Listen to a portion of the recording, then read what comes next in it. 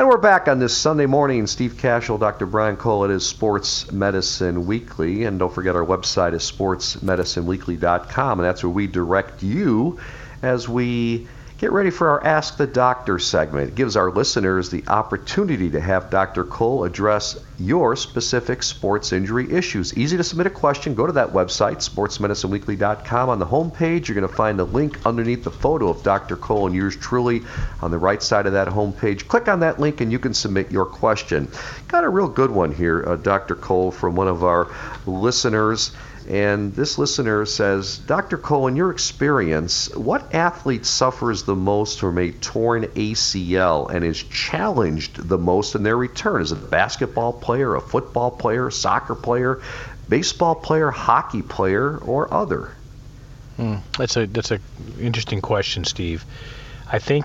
I guess it in part depends upon what the word challenge means in terms of getting back. And forget about re-injury rates and just talk about, what it takes to get back as an athlete.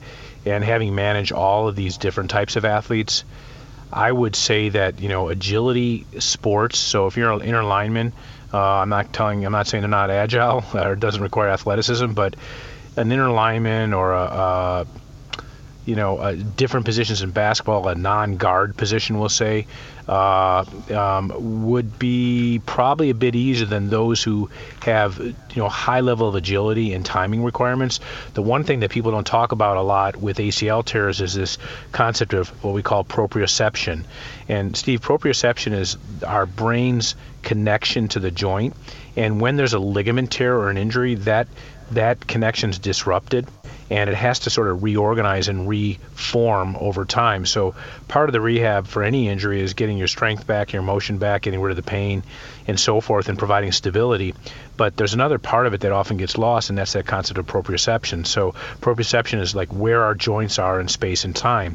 And if that's off, not only do we not perform well as an athlete, but there's also a risk of re-injury. So I would argue if I had to pick a sport that has the largest number of sort of athletes that require, sort of intense, consistent agility, I would tell you that it's going to be soccer.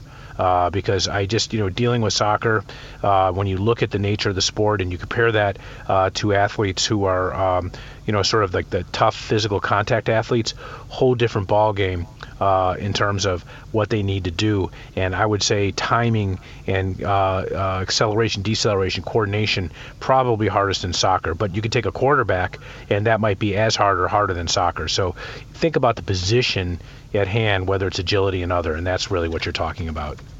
Okay. Great stuff, Dr. Cole. Appreciate it. Great show. And be safe. We'll talk with you again next Sunday for a new edition.